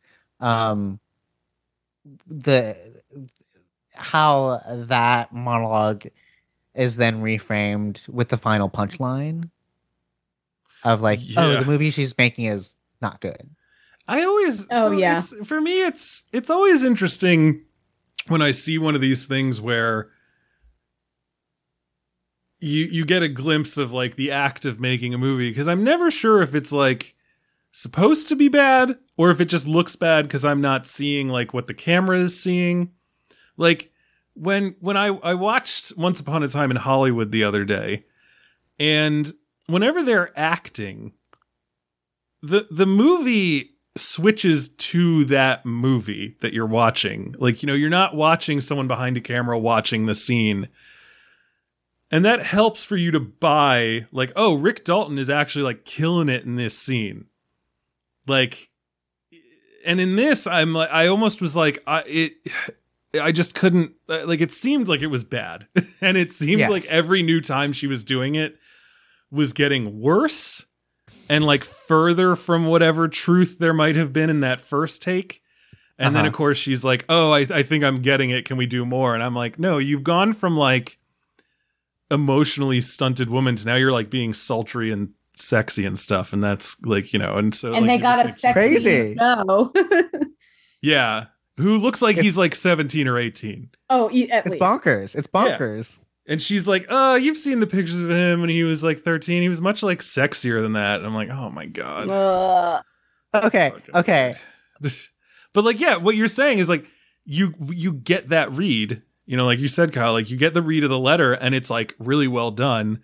And then it like is totally undercut by seeing this like weird neon lit, like, here, hold the snake. I can't do this. It's not a dangerous snake. It's not gonna bite. Oh, so good. Anyway, yeah. So like, it's I don't know, Kyle. Like, how do you read the dialectic between those two? I think it's connected to how like how these two people's constant search for truth or like evasion of it ultimately doesn't matter, because we're just going to keep like replaying and regurgitating our worst traumas and our worst impulses in like increasingly more deranged ways. I think that it is intentionally bad. Like, I think the movie is bad because she is not a very good actor. And I think we've been sort of living in her subjectivity for a majority of the film. And then once it pulls back, it's just like, oh, the fact that you are so desperate to try to like solve this just speaks to your own damage.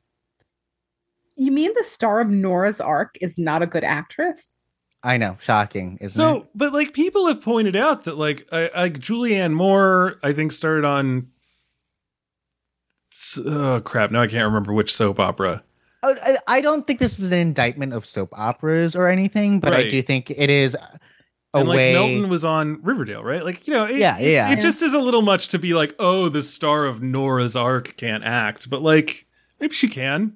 I don't know. She gives that. The letter reading is fucking phenomenal. If that is the literal truth of what she's able to do, then she totally can act. The problem is just that like she's not doing it right in the moment. Like her actorly impulse to try to make it sexy is that she's actually like she found the truth but is actively avoiding it. I don't know. She's producing the film. She is producing the film. I mean, she apparently liked the script. I don't know, like maybe it's like one of those movies that's produced by a name, but is actually like really shitty, like the Alec Baldwin movie. The one where he killed someone?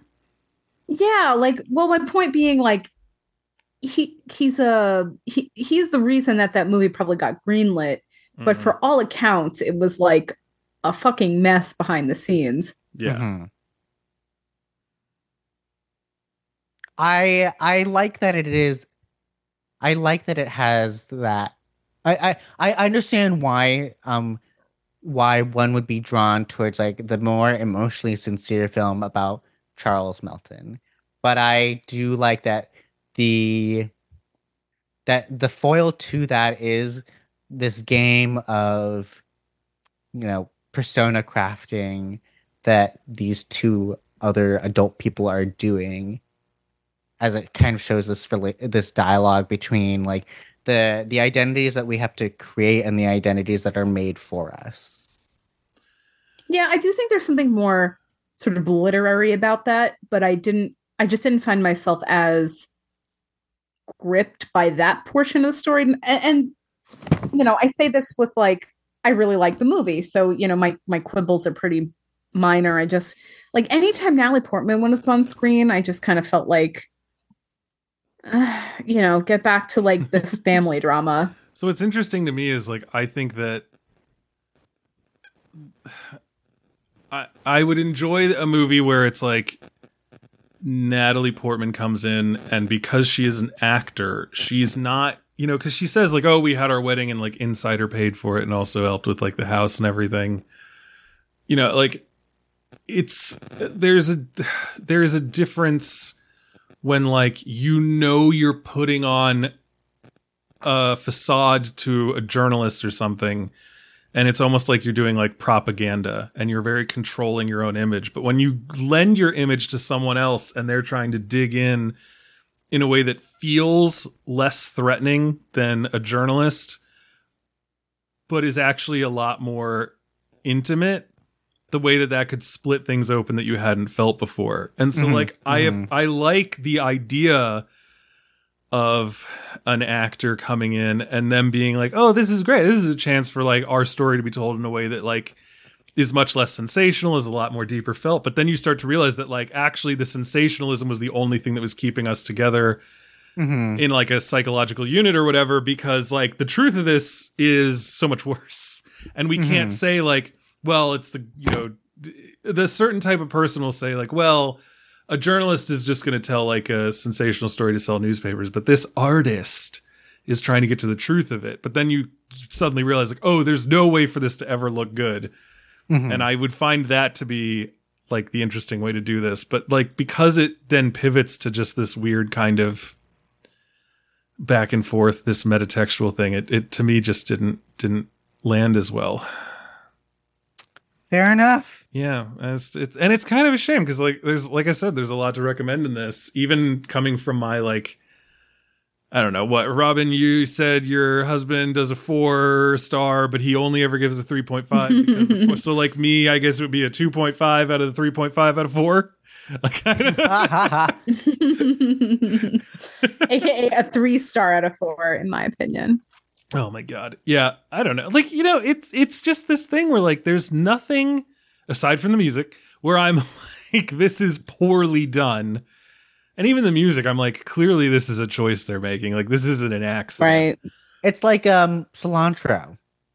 Yeah. Either I you're got with the it or you're gene that against makes it. me taste soap in a lot of this No, movie. but everything I read about cilantro though, like, yeah, you can say like, oh, I'm just one of the unlucky ones, but people can work their way out of it. Like, Well, if you maybe give I yourself just gotta- small doses of cilantro, then you may learn to like it, because this happened to me. I was one of those, it would taste like soap people. Then moved to maybe LA. I'll rewatch May December in discrete 10 to 15 minute chunks. Yeah, exactly. When did you move to LA? I lived in LA right after college. So Oh, okay. 2011, 2012. Oh yeah, LA feels like a real cilantro town. Yeah. It kind of has to be.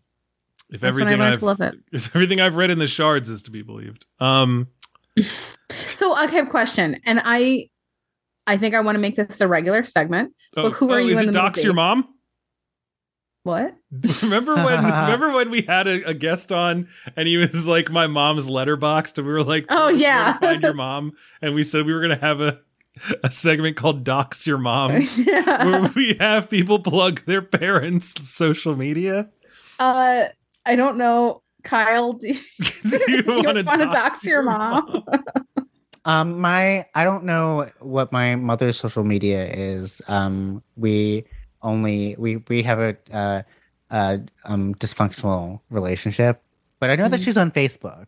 Do you have any other immediate family members that you'd like to have people? Yeah, your docs, your choice. Okay. I'm gonna dox your mom dox. just sounds better, but like it's I'm gonna dox my mama, I guess. And like my Fong Lei, my one of my best friends. She's based in London. She works at Mubi, actually. Oh, nice. I think on the artist formerly known as Twitter, she is at Small and Artless. I like the artist formerly known as Twitter. PHUNGHLE. So I'm doxing my mom in that way. Is this like your queer mom? Yes. Yeah. Okay. Okay. So there was a time in which I would have defended the idea that like maybe it's through irony and artifice that we can engage with the true terror and moral quandaries of this story, and that camp was the vehicle to do that. That camp was, even though it gave us a little bit of an out, that it was still, a vessel through which to emotionally share this story with another person. I think that's often why I attribute, or often why Valley of the Dolls is sort of attributed as being camp or campy. It's because like these women's lives are really deranged and fucked up because of the way that they get involved in the industry and whatnot. And the only way to sort of process that is to sort of like find and point out its more aberrant and sort of incongruous qualities. However, because that perspective and that way of engaging with the world and engaging with culture has just become sort of the norm, I understand why one may feel somewhat uncomfortable, especially with the way that Netflix has handled the film's rollout and the way that it can be so sort of easily memed and taken out of context and sort of not directly thought or the viewer doesn't have to directly like confront the like how abominable and sad this story is. But I hope that in the process that as they are watching the movie, if they get to the end, if they like have the experience of like actually going on the journey with all these characters, however despicable or tragic that they might be, and whatever cinematic techniques are being used to sort of mess with their own proximity or of identification with any of these people, that they will come out realizing that yes, Charles Melton is the heart, and that humanity is still worthwhile and can be held can be held at the same time as it's sort of like weirder and more and kitschier moments, I guess. Very well put. Especially the part where you talk about how shitty Netflix is at. Like, I'm sure we were all thinking right now of their Twitter thing where they quote, oh, what was that movie? And the Twitter thread? Someone help me. There's so many examples where Netflix has really messed up how they... Netflix single-handedly destroyed whatever chance Cuties had of doing anything. Oh my God, yeah. Because they... Speaking of pedophilia. Right, because they made it look like the type of movie that Cuties, the movie, would probably be against. And then for this one, they did the picture of the both of them in the mirror, and it was like, you want to hear a story about how me and this bitch fell out? It's kind of long, but it's full of suspense, and I can't remember what that's from. Zola. That's it. Thank you. I couldn't remember the fucking name. I kept wanting to say Zoloft, and I was like, that's pretty wrong. Yeah, but like that's not like this. Like, why? Like that's like who in their marketing anyway. So yes, very well put. Some twink, probably. Robin, what was the new segment you wanted to put up that's not Dr. Who? New segment.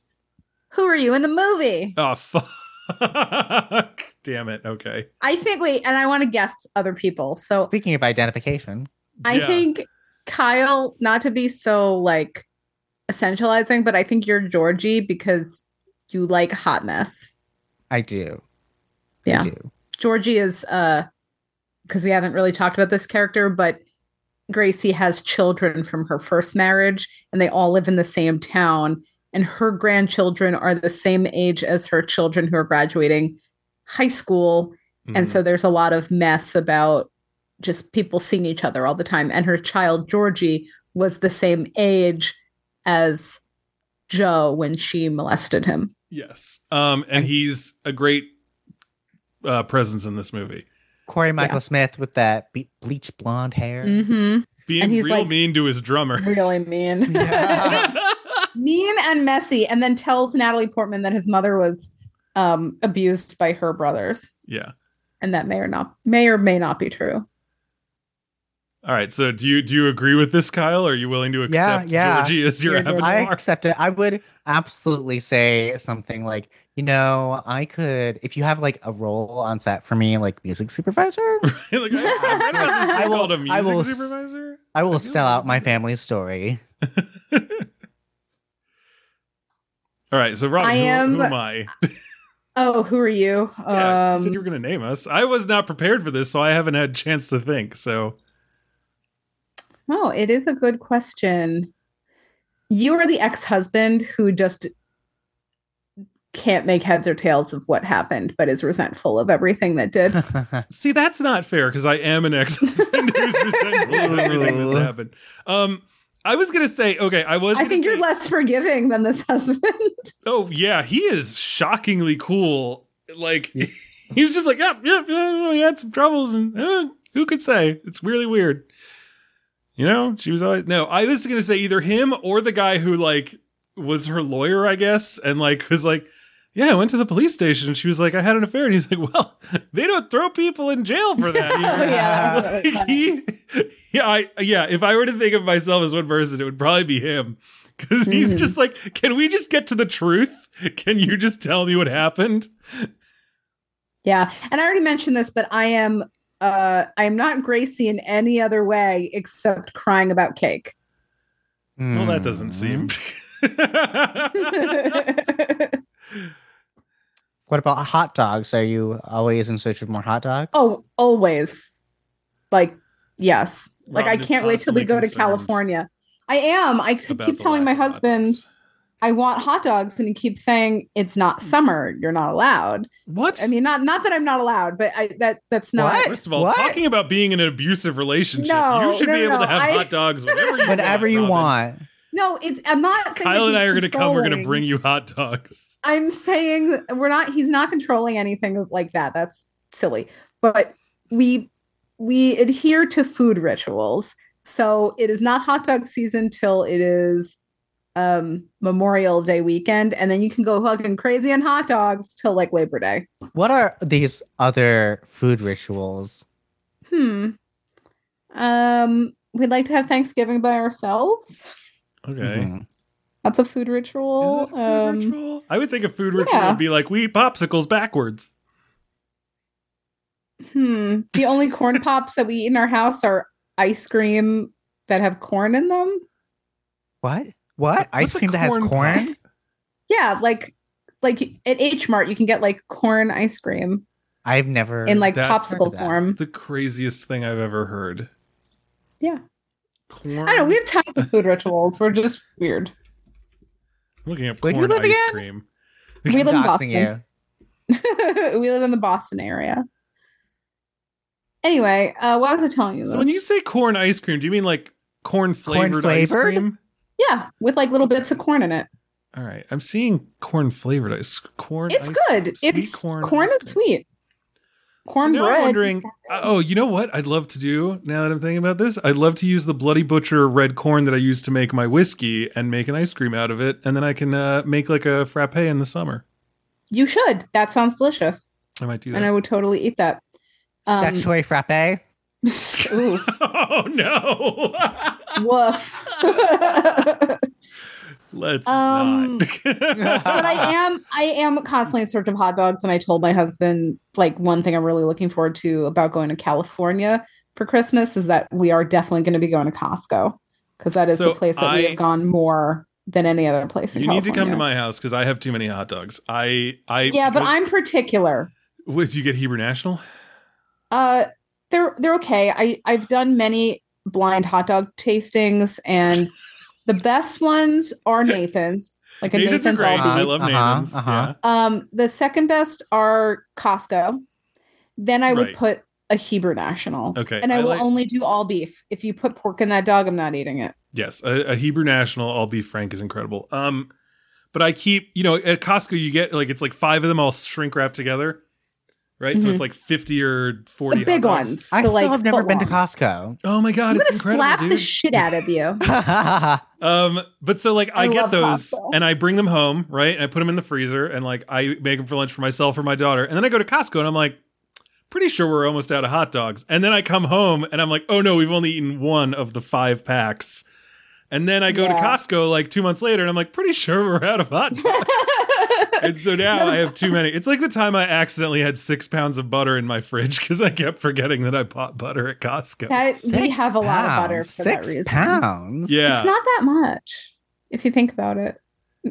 It's like so I get the Kerrygold Irish butter. No one's listening anymore. I get the Kerrygold Oh Irish no, butter. I'm very into the And it Kerrygold. comes in like Yes. 4 half-pound bricks. So, Mhm. if you accidentally buy it 3 times, you've got 6 pounds of butter on your fridge. Yeah. floor. But it goes. I mean, especially if you're a baker. Oh yeah, no, Mhm. it goes pretty quickly. So, and my daughter, she loves the mac and cheese and the Kraft mac and Mhm. cheese. You got to put the butter in it, so it's fine. Classique. Also, I use a lot of cast iron. You got to grease that up. Butter's pretty good for that. Yeah. Any final thoughts on May December? I'm